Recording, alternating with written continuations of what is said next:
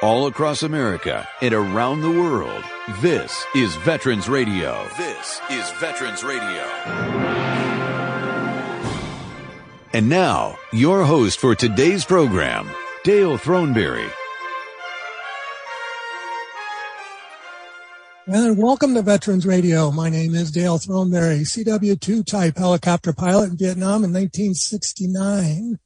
So we want to welcome you to our program. I'm really excited to have you here today. We're going to talk a little music and we're going to talk a little adventure during the program. The first part of the program, we're going to be talking with some guys from Operation Song. All of you who listen to Veterans Radio are familiar with Operation Song. And we've got a great story to tell today. And we've got the person who has the story and then the guy who helped him record the story, and then we're going to play the song that they were able to put together. So I'm excited for that. The second part of the program is going to be about a Coast Guard rescue of the Coast Guard Cutter Jarvis. And this was a Coast Guard ship that got stuck up in Alaska in the Aleutians during a storm where the boat went over almost 60 degrees. It's just it's a great story. And the book is titled All Present and Accounted For. It's by Captain Stephen Craig. And so Captain Craig is going to be all along with two crewmen from the Jarvis, who's going to be kind of filling us into what really happened. But before we get into that, I have to really say, thank you to all of our sponsors and all of you supporters out there that help us keep on the air every single week here on Veterans Radio on our stations, WAAM in Ann Arbor, Michigan, WDDK in Detroit, Michigan, KMET out in California, and KFOW in Minnesota. So we want to thank everybody that does help us do that. And starting at the top of the list, I guess you could say our corporate sponsors are Legal Help for Veterans. And Legal Help for Veterans, they specialize in veteran disability claims. So give them a call at 800-693-4800. With this new PACT Act, there's all kinds of new benefits that are available and lots of questions that need to be answered. So you could give Legal Help a call. That number again is 800-693-4800. The National Veterans Business Development Council, better known as NVBDC, is the nation's leading third-party authority for certification of a veteran-owned business. For more information, you can go to their website, that's nvbdc.org, or give them a call at 888-237-8433. A quick reminder here is if you want to do business with the federal government and you are a veteran-owned business, you need to be certified that you were really a veteran-owned business. And so these are the guys that can help you do that. That's nvbdc.org. The Charles S. Kettles VA Medical Center here in Ann Arbor, Michigan. For more information about the VA Center here, you can go to va.gov/Ann Arbor Healthcare. We also want to thank our local veterans organizations for their longtime support. We've been doing this for almost 20 years, and we could never do it without the help of the Irwin Press Corps and American Legion Post number 46 and the Charles S. Kettles Vietnam Veterans of America Chapter 310, both of Ann Arbor, Michigan. So, all right, here we go. So we're going to go right into our story, and joining me right now here on Veterans Radio, we've got two gentlemen who are really talented gentlemen. Number one is George Meldrum, and George is a Vietnam veteran, and it's his story that we're going to be talking about. So, George, welcome to Veterans Radio. Thank you very much. Glad to be here. And Chuck Jones, not the Chuck Jones of Looney Tunes, the Chuck Jones, a musician who lives in Nashville and helped George put his story together. So, Chuck, welcome to the program. Thanks so much for having me, Dale. Pleasure to be here, man. Can you tell us a little bit about what Operation Song does and how it operates? Absolutely. It all started about 10 years ago. A buddy of mine, who's another professional songwriter here in Nashville, Bob Regan, he started it and basically as just a labor of love. He was retiring from songwriting professionally at that point in time and just put his heart and soul into helping veterans, as they say, as one song at a time, as their motto is. And Bob started the company, and he would just call his buddies who were professional songwriters here in town that he'd known through the years. And he also got a hold of the Veterans Hospital here in town and one down in Chattanooga. I think he started out kind of small. and he would send writers out to write with veterans on a regular basis, like once a week or something like that.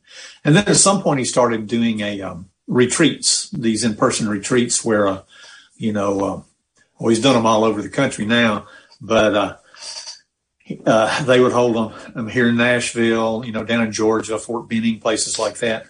But I've done several of these live retreats, and that's where they just basically would have like maybe 10 to 15 veterans and about the same amount of songwriters. And what it is, it's a lot of these veterans come back and say that this experience for them helped them as much as any therapy they ever had, if not more, And it's just very healing for a lot of them, to sit and be able to tell their story to somebody, and someone who can, basically take those, their words and kind of meld them into a song, And a lot of times there might be two songwriters with a veteran, or maybe it's just one-on-one. But anyway, the whole point of the deal is to take the veteran's story and put it to song, and then record it for them, and so they'll have it, And very few of them are musically inclined, musically inclined. Every now and then someone like George will come along who can actually sing, and I think you're a drummer too, right, George? You were a musician when you went over to Vietnam. Is that right? That's correct. I was a drummer. That's what I thought. And so, but every now and then, yeah. But so that's the point, is just to dive in, and basically I'll sit there with a with a pencil and pad, or these days an iPad, whatever, and just listen to them talk and ask them questions. And sometimes they don't even want to write about their experience in the service. They want to write about something entirely different. Some of them are pissed off at the service. Oh, I'm sorry, I probably shouldn't use certain language. So all right, yes, with that one. You can get away with that. Okay. So at any rate, I'll take, and most of the time, and that's the case with this song me and George wrote, Whiskey on Your Stone. The words that they say, they tell me in their story, I'll put those into the song, and so they feel a part of they feel vested in it. It's their lyrics as much as mine, and generally I'll come up with a melody and some chords on guitar, and at the end of, I think me and George wrote this one. I'm not sure if we had a whole day to do it. These days, most of the time I'm writing in 2 hours, with the guys, But Operation Song does a kind of a co-venture with Shepherd Center down in Atlanta that has the SHARE organization, and they work entirely with, I think they can get 20 veterans or active duty military in there at the same time. They give them apartments, and it's all of them have TBIs of some sort, And so I work with them quite a bit now, but it's a thing through Operation Song. But that's basically, I think this started, like I said, they just had a 10-year anniversary for Bob and the organization, and he no longer runs it. He is still involved. A veteran named Mike Beyer actually runs it these days. And but I think they've written at this to date over, I know it's over 1,000, maybe as many. I think it might be up to 1,500 or so songs now that they've written with veterans. Yeah, we have had Operation Song on Veterans Radio before because of the great work that they're doing. Yeah. And there's another group out in Wisconsin, I think, that does something similar. I think it's called Warrior Songs. And yeah. But I wanted to get to George because I want to hear his story. And then, we're going to hear George's story, and then we're going to play the song that George and Chuck put together. So, George, tell me, we talked just briefly before we went on the air. So you were in Vietnam at the end of 1968 into 69, and you were with what outfit? 1st Infantry Division. Big Red One, right? Yeah, if you're going to be one, be a big red one. I was with the 2nd of the 28th Infantry. We were Black Lions, and we worked out of Lai Kay on Highway 13, as you're familiar with. And we did just a lot of S&D, a lot of walking, a lot of hopping, all day long, and that was pretty much what we did. You mentioned earlier that the first day that you got there, they were smart enough to put you out near the point. Yeah, they let me experience the jungle. The full force of the jungle, if you will. They gave me that machete and said, go for it. And at the time, what we would do, we would walk in 3 files, and you never walk on a trail, because that's suicide to walk on a trail. They just ambush you that way. So you walk through the jungle and you just make your own way. And it's quite an experience for those that have been in a forest. It's not really the same thing. The jungle is like just a mesh before you, and you have to push and cut your way through. It's a different experience. How old were you when you went to Vietnam? I was 19 years old. Okay. When I went to Vietnam, I was just turned 19 or just turned 20. I know because let's see, 68 and September, so that would have been an even. Yeah, I was 20. I was 20, just turned 20. So tell me about the story of your song, this Whiskey on Your Stone. Can you tell me what that came about? The song deals with, to me, and a lot of guys struggle with survivor's remorse, and you're the guy that made it, and maybe the next guy next to you or the person just up the file from you just happens to be in the spot where he gets killed and you don't, and you wonder why wasn't it me, and you struggle with that. In this particular case, a guy named OB. Everybody has their nicknames.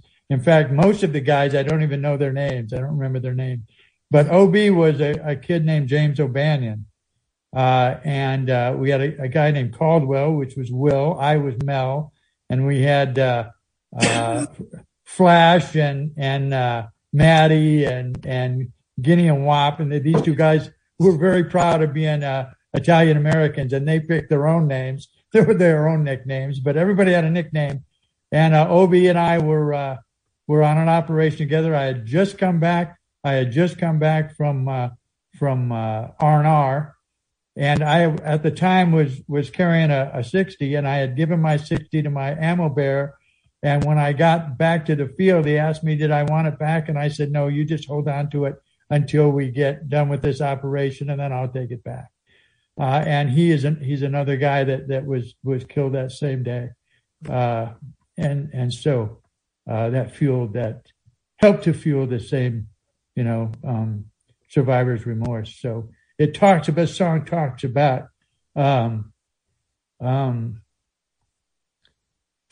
a guy that he talks to his buddy, and you're not sure how he's talking to his buddy, but during the song you get the idea that he talks to him when he visits his grave. So that's basically what the song's about. I mean, obviously it's a very personal song for you and the story. And as you mentioned before, there are so many veterans from all kinds of generations and conflicts and so forth that have that survivor's remorse because they turned left instead of turning right, and their buddy got it. And you get guilty, like it should have been me. Well, of course it should never have been anyone. Oh, right. Right. Well, I think this is a great thing that Operation Song is doing, and I want our audience to hear this song. And well, I must say I feel really blessed, very lucky that I got Chuck was the one that I got to write this with, because what a talented musician and songwriter he is, and it really made the song. Well, thank you, George. I appreciate that, buddy. I think our audience is going to really enjoy the song, and also you cannot miss the message. And it sounds like it's professional. This is actually George Meldrum is doing the vocal on this version. So as soon as I can get Chuck doing the harmony, and it's Chuck's harmony. He's in the background, right? Hear him there. Okay. So we're going to go to the song. The song is entitled Whiskey on Your Stone. And so, Derek, whenever you're ready, we're going to be playing the number 4 version of it.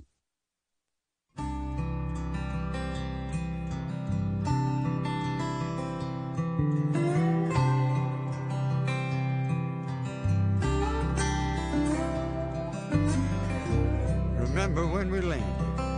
It was humid, it was hot. 4-day operation, we were walking point a lot. Humping through that jungle, how thirsty it got. Man, do you remember? Remember when we'd stop, set up for the night, spread out in a circle, hope the moon don't get too bright. Praying it don't rain, just waiting for the light. Man, do you remember? Been a while now since I talked to you about all the crazy times we had, all the hell that we walked through, the good, the ugly, and the bad. Can't share this stuff with no one else. I don't like talking to myself. You know I don't like to drink alone. So here I am again, pouring whiskey on your stone.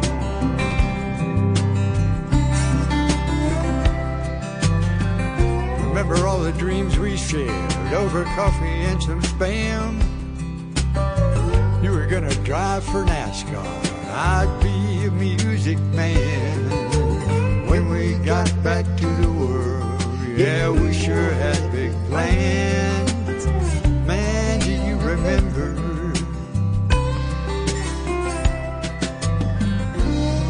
Oftentimes I think about the way that day went down. If I'd been standing where you were, I'd be laying in that ground. Oh, but that ain't how it happened, and there ain't no peace I found. And it hurts me to remember. Been a while now since I talked to you about all the crazy times we had, all the hell that we walked through, the good, the ugly, and the bad.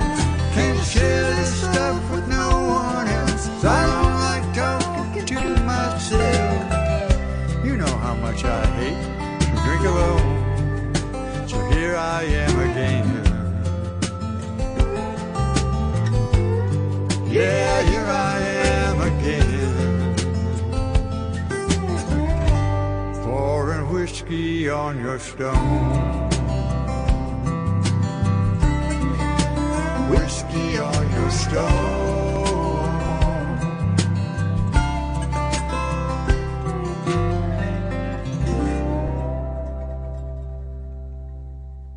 Oh, wow. That's all I can say. That's just a great song. That's great, George. You and Chuck certainly did put it together. I've listened to this song now probably 20 times over the last week. Oh, wow. Each time it just strikes nerve. It's not that I didn't, like I said, everybody that was over there or in any conflict probably has had the example of being near somebody that got killed, and it could have been you just as easily. And so I want to thank both of you for the story, for the song, and I really want to thank Operation Song for what they're doing for veterans. Absolutely. And help them get their stories out, because as George mentioned earlier on, sometimes we can talk about these things, but then sometimes we just shut down. And Chuck obviously did a good job of pulling this out of George and then putting it to just a beautiful melody, I thought. Well, thank you guys, man. It's always an honor to do it. Well, thank you, Chuck. You bet, buddy. Can't thank you enough. Thank both of you guys for being on Veterans Radio today. And I encourage our audience to go to operationsong.org. And there are many songs that are listed there, and you can purchase albums and you could see how the process works, and maybe you can bring it into your own hometown, wherever you happen to be there, where they could do something like this. It's such a great program that, really. We're anxious to have Operation Song back on again, next month or a couple of months out down the road. And again, for our listeners, you can go to veteransradio.net, type in Operation Song, and you'll see that we've had them on a couple of times before. There's a lot of their songs are on YouTube too. They have their own channel. And Bandcamp, they have it on Bandcamp. I didn't know they had a YouTube channel, but I'll have to check that out. I don't doubt it. On their website. On the website. I got you. Yeah. All right. So thank you both very much for being on the program, and we hope to have you back again. If you come up with another story, George, let us know. I'd be happy to talk about it. Thank you very much. Good to see you, George. Thanks for having us. Hey, yeah, good to see you too, Chuck. Always a pleasure. You're great. Okay. We are going to take a real quick break, and when we come back, we're going to be talking to the Coast Guard. So you're listening to Veterans Radio. The Medal of Honor is the highest award for valor in combat given a member of the Armed Forces of the United States. There have been over 3,400 recipients of the nation's highest award. This is one of them. Army Captain Ed Freeman flew 14 rescue missions under intense enemy fire, saving 30 seriously wounded soldiers. Details after this. If you have a VA claim denied by the Board of Veterans' Appeals, contact Legal Help for Veterans at 1-800-693-4800. They're experts in handling cases before the U.S. Court of Appeals for Veterans Claims. Their number again, 1-800-693-4800. As a flight leader, Freeman supported a heavily engaged American infantry battalion in the Ai Trang Valley in the Republic of Vietnam. The unit was almost out of ammunition after taking some of the heaviest casualties of the war, fighting off a relentless attack from a highly motivated, heavily armed enemy force. When the infantry commander closed the helicopter landing zone due to intense direct enemy fire, Freeman risked his own life by flying his unarmed helicopter through a gauntlet of enemy fire time after time, delivering critically needed ammunition, water, and medical supplies to the besieged battalion. His flights had a direct impact on the battle's outcome by providing the engaged units with timely supplies of ammunition critical to their survival. After medical evacuation helicopters refused to fly into the area due to intense enemy fire, Captain Freeman flew 14 separate rescue missions, providing life-saving evacuation of an estimated 30 seriously wounded soldiers, some of whom would not have survived had he not acted. All flights were made into a small emergency landing zone within 100 to 200 yards of the defensive perimeter, where heavily committed units were perilously holding off the attacking elements. The Medal of Honor series is a production of Veterans Radio. Military veterans touch everyone's life. I'm guessing right now you're thinking of a veteran, a close friend, relative. Maybe it's you. Even the toughest of us sometimes need help, but don't know where to turn for support. You don't need special training to help a veteran in your life. We can all help someone going through a difficult time. Learn how you can be there for veterans. Visit veteranscrisisline.net. veteranscrisisline.net. A message from the U.S. Department of Veterans Affairs.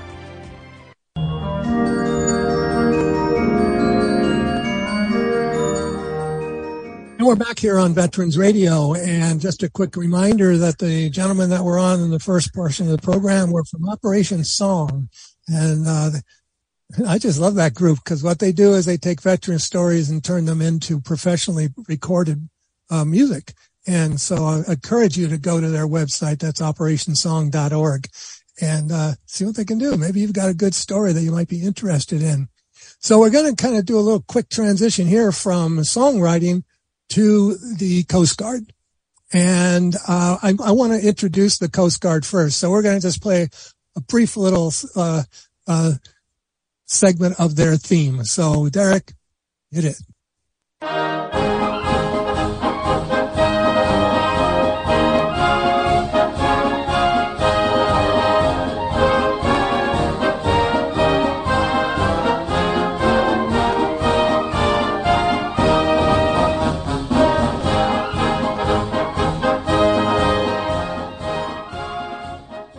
All right, Semper Paratus. Here we go. All right, welcome back to Veterans Radio. Joining me on the line right now, actually, are going to be three people. We're going to start off with the author of the book first. The author of the story is All Present and Accounted For. That's the title of the book. And the first guest is Captain Stephen Craig. He's United States Coast Guard Reserve, retired, and he wrote the story of the grounding of the Coast Guard Cutter Jarvis. So, Steve, welcome to Veterans Radio.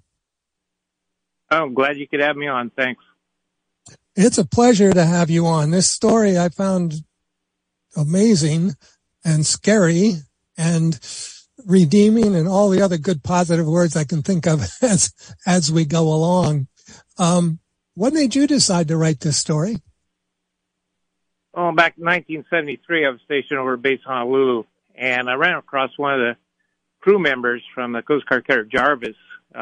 They had that incident in November 1972, and this was about 6 months later, and I ran across this guy. He's telling me a story about the ship almost sinking, and talking about how they never had prayer circles because they thought they were going to die, and they were praying for their safe rescue. And anyway, the story stuck with me because first I was sort of dumbfounded because I'd never heard of this story, and I'd been around the base there. Jarvis was home base out of Honolulu, and I hadn't heard the story, so the story stuck with me. And then 2018, I was working as a contractor for FEMA, doing emergency management type of work, planning, and I retired from all that. And I thought, well, I think I'll write a magazine article about this story. And the more I researched, it just sort of exploded. I interviewed over 35 former crew members. I interviewed people that are associated with the air assets as far as dropping supplies, people at various stations throughout the Coast Guard. And then I also got the records from San Bruno, the official ship logs. And so I took the stories, and then I basically outlined the dates and times that were in the ship logs, and then matched the stories up to the timelines. And that's how I came out with the book. First part of the book is, I think is in regard to David Jarvis, who the ship was named after. He was quite infamous in the Coast Guard, first the Red and Cutter Service, and most notably the rescue in 1897 of some 8 trapped ships up in northern Alaska, trapped in the ice. And there was expedition to rescue. There was 265 men up there. And David Jarvis led the effort to go up and rescue. And just that part of it was just amazing that they had to trek like 1,600 miles to get to the trapped whalers. They had to go overland. They sailed as far north as they could, and then they were dropped off, and then go overland to rescue the trapped whalers. And these are conditions where it's about 100% dark the whole time. Temperatures drop down to minus 50 degrees. And I reread my section yesterday, and the environmental conditions just extremely horrible. And it's just amazing they made it. And then when you read the story about the Coast Guard Cutter Jarvis, the environmental conditions they had to deal with, because it was in November of 1972, and that's not the best time to be up in Alaska. And the conditions were just horrendous for them. I can tell you, just reading the book, I was cold. Didn't think I needed kept jacking the heat up because it was cold. So the history of the Coast Guard is kind of interesting in itself, and you do a really thorough job of giving us a background on the Coast Guard. And I have a personal interest in this because my dad was in the Coast Guard during World War II, and he ended up in the Pacific and kamikazes and the whole bit. And so I could really empathize. The Coast Guard actually started out doing what? What was their main function when they were first founded? Jack Hunter's on the phone, probably a better answer than I do. I believe that one of the main purposes at first was like preventing pirates from taking over ships. We had different names over the years. When 1915, the U.S. Revenue Cutter Service, which is what it was when David Jarvis was then merged with another life-saving service, and that formed the U.S. Coast Guard in 1915. Okay. David Jarvis is quite, even today, they have a leadership inspirational award that's called the David Jarvis Award that's awarded annually for leadership.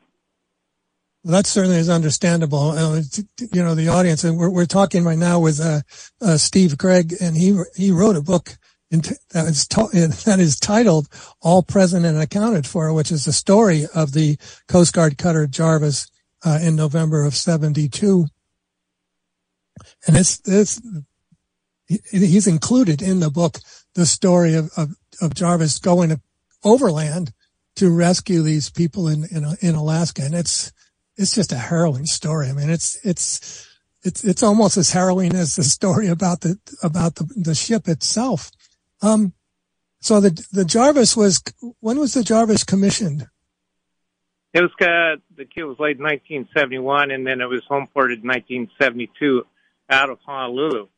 And, one of their first missions later in the year, in November or October, was to go up to Alaska and help enforce the fisheries, treaties and make sure that, fishing vessels were in compliance. And they did some other, maritime activities up there as well, as far as research. So that was in November 1972 when they had that incident. But yeah, they were the Coast Guard's newest ship, the pride of fleet, as you could say.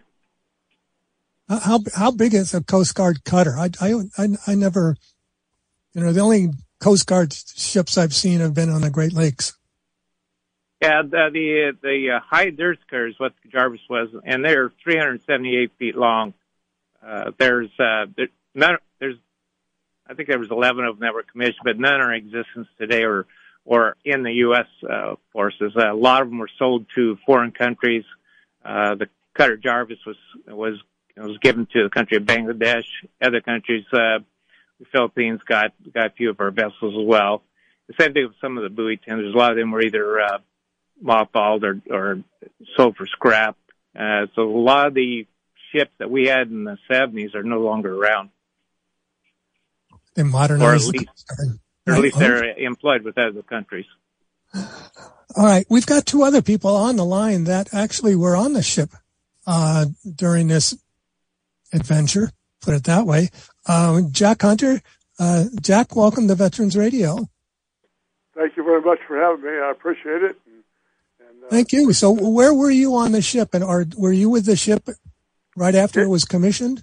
Yes, we were part of the pre-commissioning crew in 1971, and the ship, we went aboard the end of December of 1971, and we in New Orleans, and we commissioned it in full operation in August the 4th of 1972.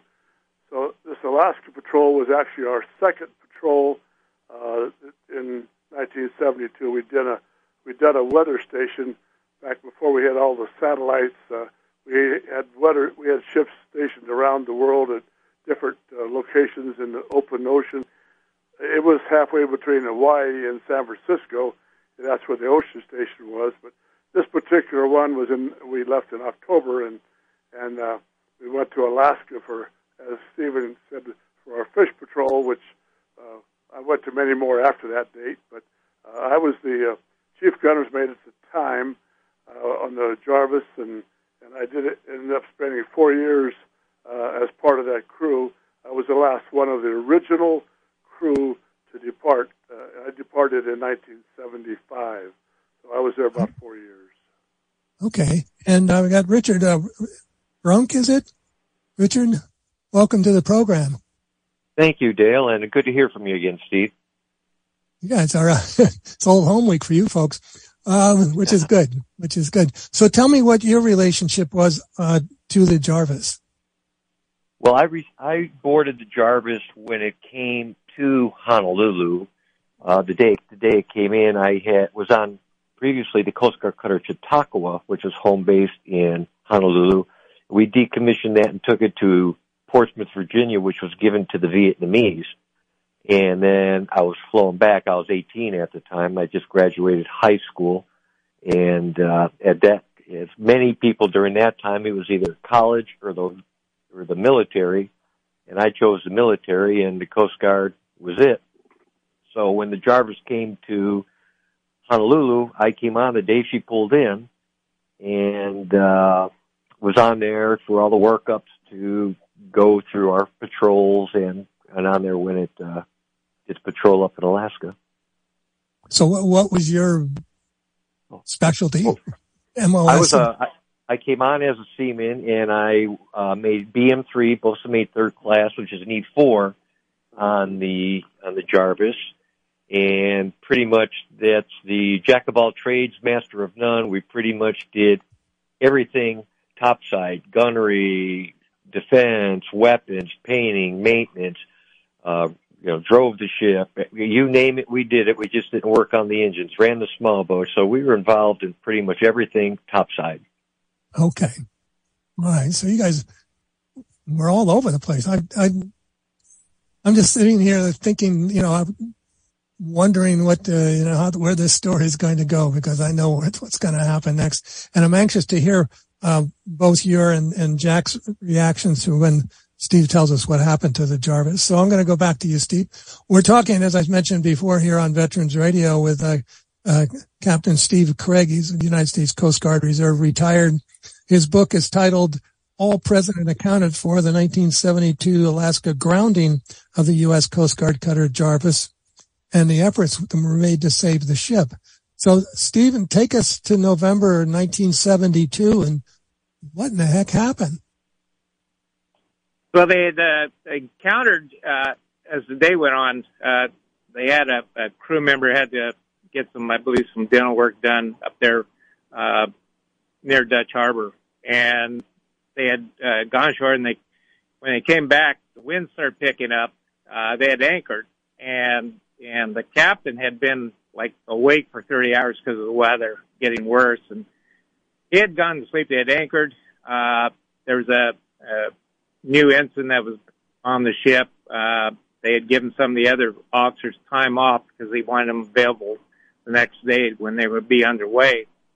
And he told the ensign that, look, if something happens, you wake me up right away. And lo and behold, the winds picked up. A new term I learned interviewing people was a willow wall, that is like a severe wind that comes down through the mountain pass, can actually create a lot of havoc. Go on YouTube and Google willow wall. There's some videos out there and give you an idea of what it was. And a couple of people felt like it was a willow wall. It definitely had hit the ship. Anyway, the ship dragged anchor, and it went aground. And right before it went aground, the captain came up, and it was unfortunately too late to do much about it at that time. But it went aground. It tore not a real big hole, but it tore a hole, and they were filling up with hundreds of gallons of water in the engine room. They got it patched, and they proceeded. There was discussion with some of the people, officers and warrant officers, on whether they should go out or not the next day. And this was the day before satellites. There was no way you could figure out what the weather was going to be like. So they headed out to sea the next day. The decision was made they could make it. Captain assured the district that they were fine to sail out. And as they were sailing out, the XO had mentioned he had written a long story about it, and the most monstrous seas that he had ever seen hit the ship. They went out in just extremely bad weather.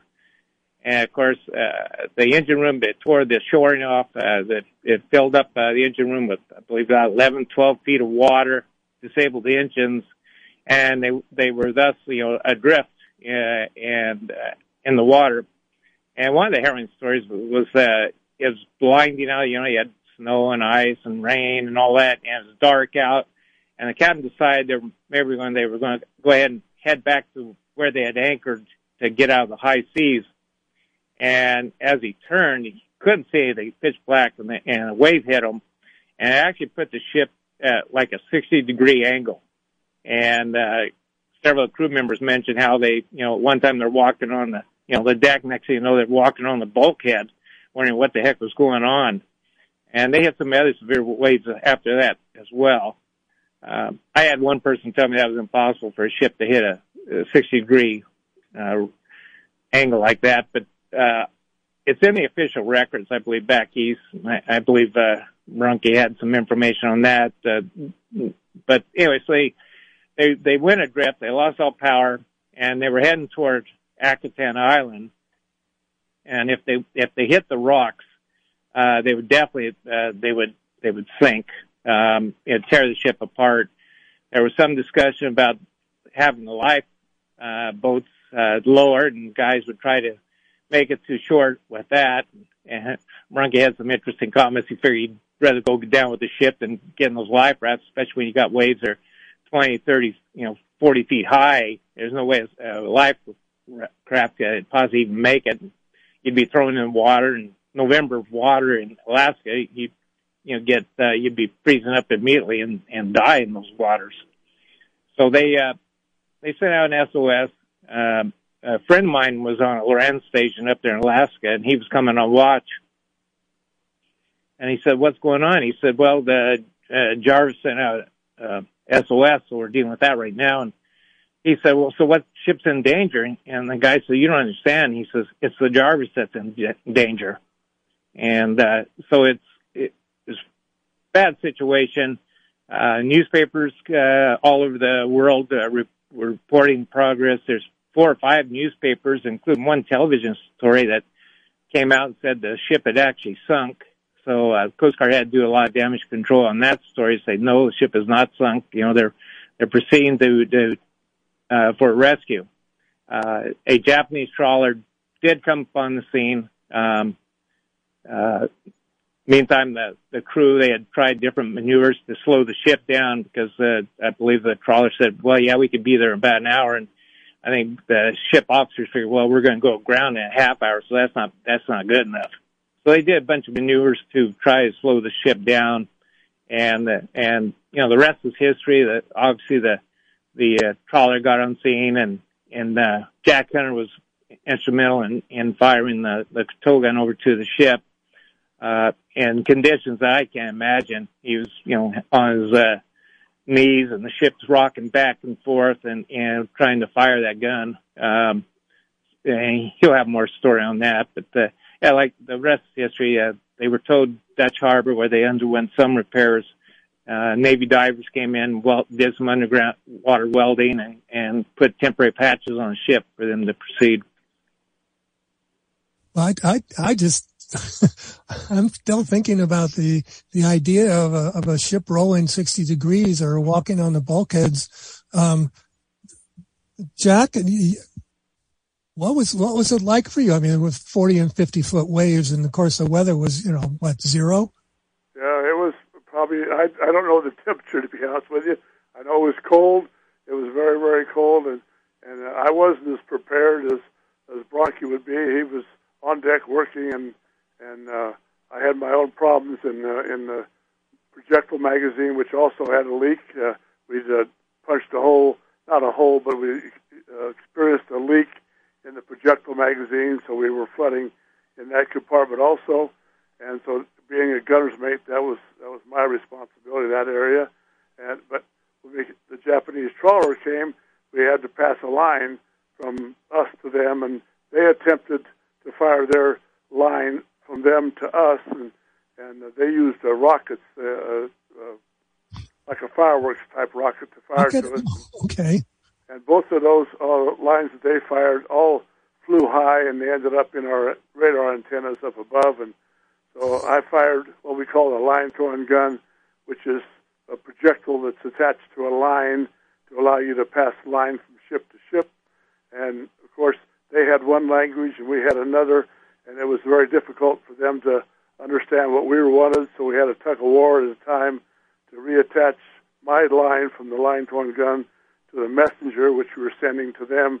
The messenger is a smaller line to allow you to pull bigger lines back and forth. And so anyway, it was very cold. We were on the forecastle, which is the bow of the ship. And like Stephen said, I was on my knees because the wind was blowing, the ship was rocking and rolling, and it was extremely cold. And I'd been out there for 30 or 40 minutes, and again, unprepared, no real foul weather gear for me.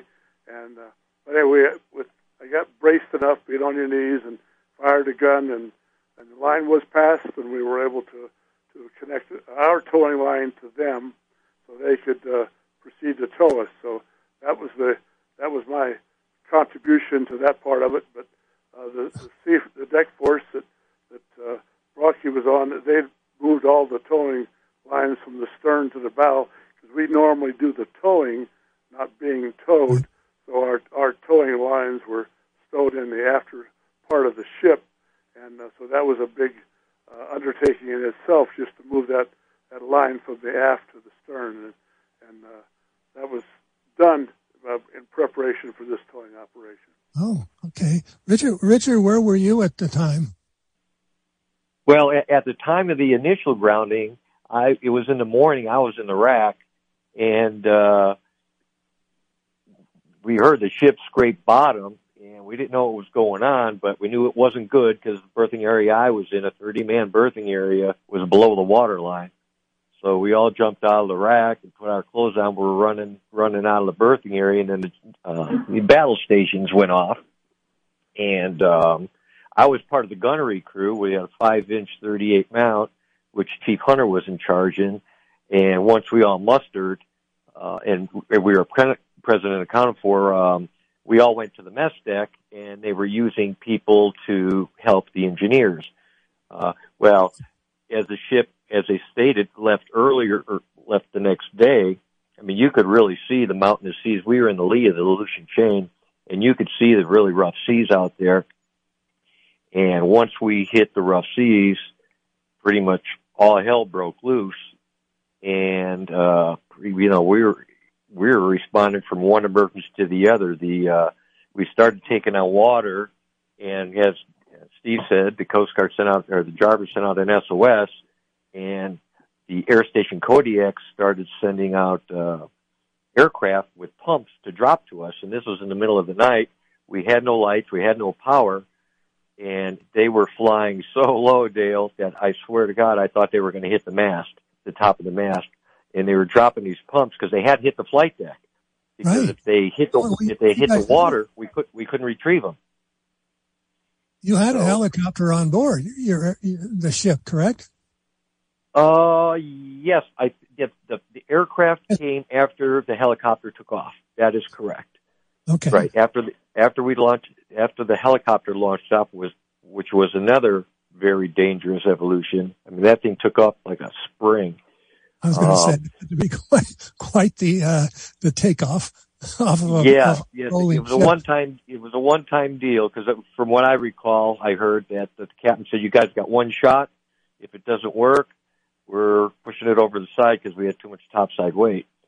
And we couldn't get any of the pumps because they all went in the water, and we couldn't retrieve them with our small boats. So I had no idea we were drifting so close to the island, to be perfectly honest with you. But as Jack said, getting the tow line up forward with the ship rocking and rolling, it was icy and rainy. You could not walk. You were just sliding from side to side, hanging on to whatever you could. And it just amazes me that nobody fell over overside, or nobody was lost.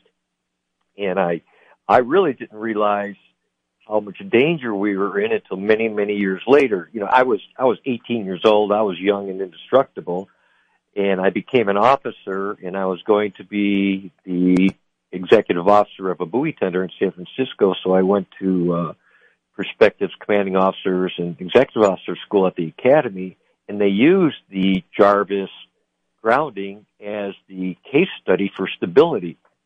And that's when I realized how much danger we were really, really in that the ship had exceeded the design rolls for capsizing, which I'm very, very thankful the engineers were off on the high side.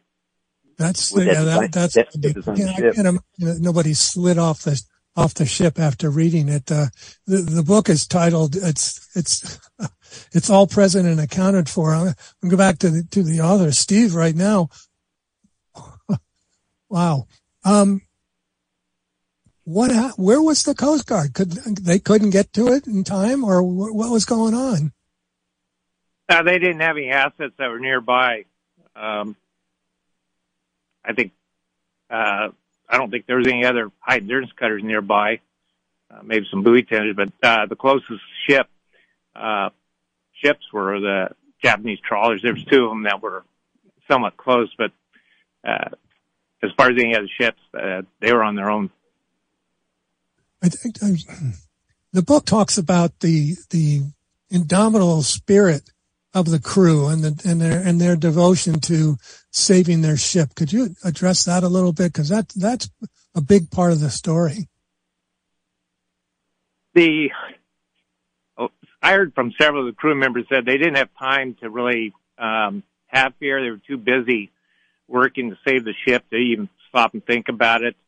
A couple of crew members that were up on the bridge, one of them was, he looked over in the corner and a crew member was basically,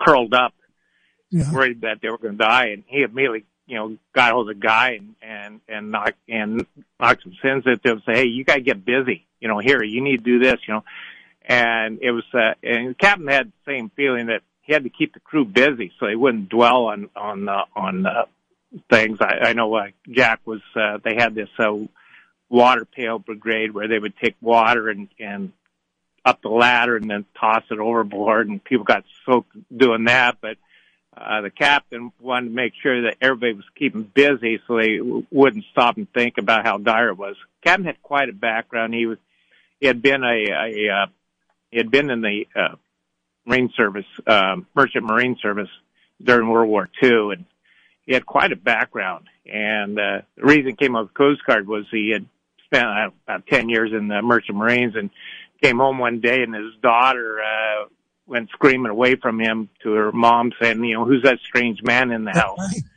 And so he decided, you know what, I think I'm done with this. And he's selected for the Coast Guard, and he had quite a background, and he's sort of a natural choice to be the first commanding officer for the Jarvis based on a lot of his maritime experience. Wow. But he was, people I talked to said that crew members didn't really have time to think about dying. They were too busy doing their jobs. They were very well trained. That was one thing.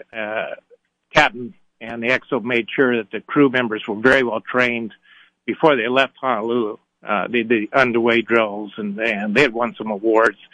So that in itself may have helped save the ship. Also, I think a lot of credit goes to the chiefs. The chiefs were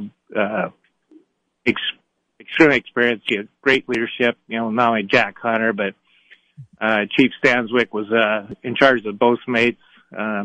Rick worked under Stanswick. He's quite a colorful character. He's still around. He's in his 80s down in Florida, and I called him. Somebody told me, yeah, if you call him, you're going to need an hour, and I did. But he started telling me a story. He says, "Well, Steve, I'll tell you the story," but he said, "You can't put it in the book." And he'd tell me the story. I'm thinking, yeah, that's not going in the book. But crew members loved him. If they had to work late, he made sure, they worked late, but he was there right there working with them. And it was one thing. He was quite a leader. We're running up against the clock, and it's just like you said. This story is there's so much more to it, and I want to thank all three of you for joining us in this, and telling us what in the world this whole thing was about. This is a Coast Guard cutter. I didn't know that they had 370-foot long ships, and that they would get stuck up in the Aleutian Islands in a raging storm with 30 and 40-foot waves and below zero temperatures and everything else, and that they didn't lose anybody. That's what I thought was incredible, not losing anybody, and the whole thing is flooded, and the septic system is floating, and everything is floating all over the ship, and they didn't have fresh water. I'm encouraging our audience, you got to go out and read this story. You just have to read it. The book is called All Present and Accounted For. The writer is Stephen Craig. It's on Amazon. I think you have your own website, don't you, Steve? Yeah, it's StephenJCraigBooks.com. And I understand that people can get an autographed copy if they order it through you. Yeah, if they go to my email, it's scraig7002@gmail.com. I normally a lot of the stuff goes through PayPal, so it's good, safe, secure. And they'll get an autographed copy. And if I send media rate, it's only $5 for shipping. Okay. Well, I have to tell our audience that Steve has been after me for a couple of months to get him on the program, and I'm so grateful that you were so persistent. And I want to thank. This is more work than writing the book as far as marketing. Yeah, and it sounds like you're doing most of the marketing yourself. Oh yeah, yeah. Well, we'll be happy to spread the word if and if we get the opportunity to bring you back onto the program, I would love to do that.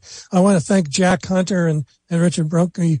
Am I pronouncing your name right, Richard? I lost him. Okay. Well, we got to go. So I want to thank everybody for tuning in today and listening to Veterans Radio. I mentioned before at the beginning of the program, we had Operation Songline. The last half of the program was all present and accounted for, the story of the Coast Guard Cutter Jarvis. We had crew members and everything. It's a harrowing story. You got to read this thing. You never want to go out on a boat again. At least not me. So we're going to be back next week. We encourage you all to come on back. Jim Faustone will be the host next week. We've coming up programs. We've got our benefits program at the end of the month. So we need you to send us the questions of what you want to know about the PAC TAC. So we got to go. I'm getting a signal. So until next week, this is Dale Throneberry for Veterans Radio, and you are dismissed.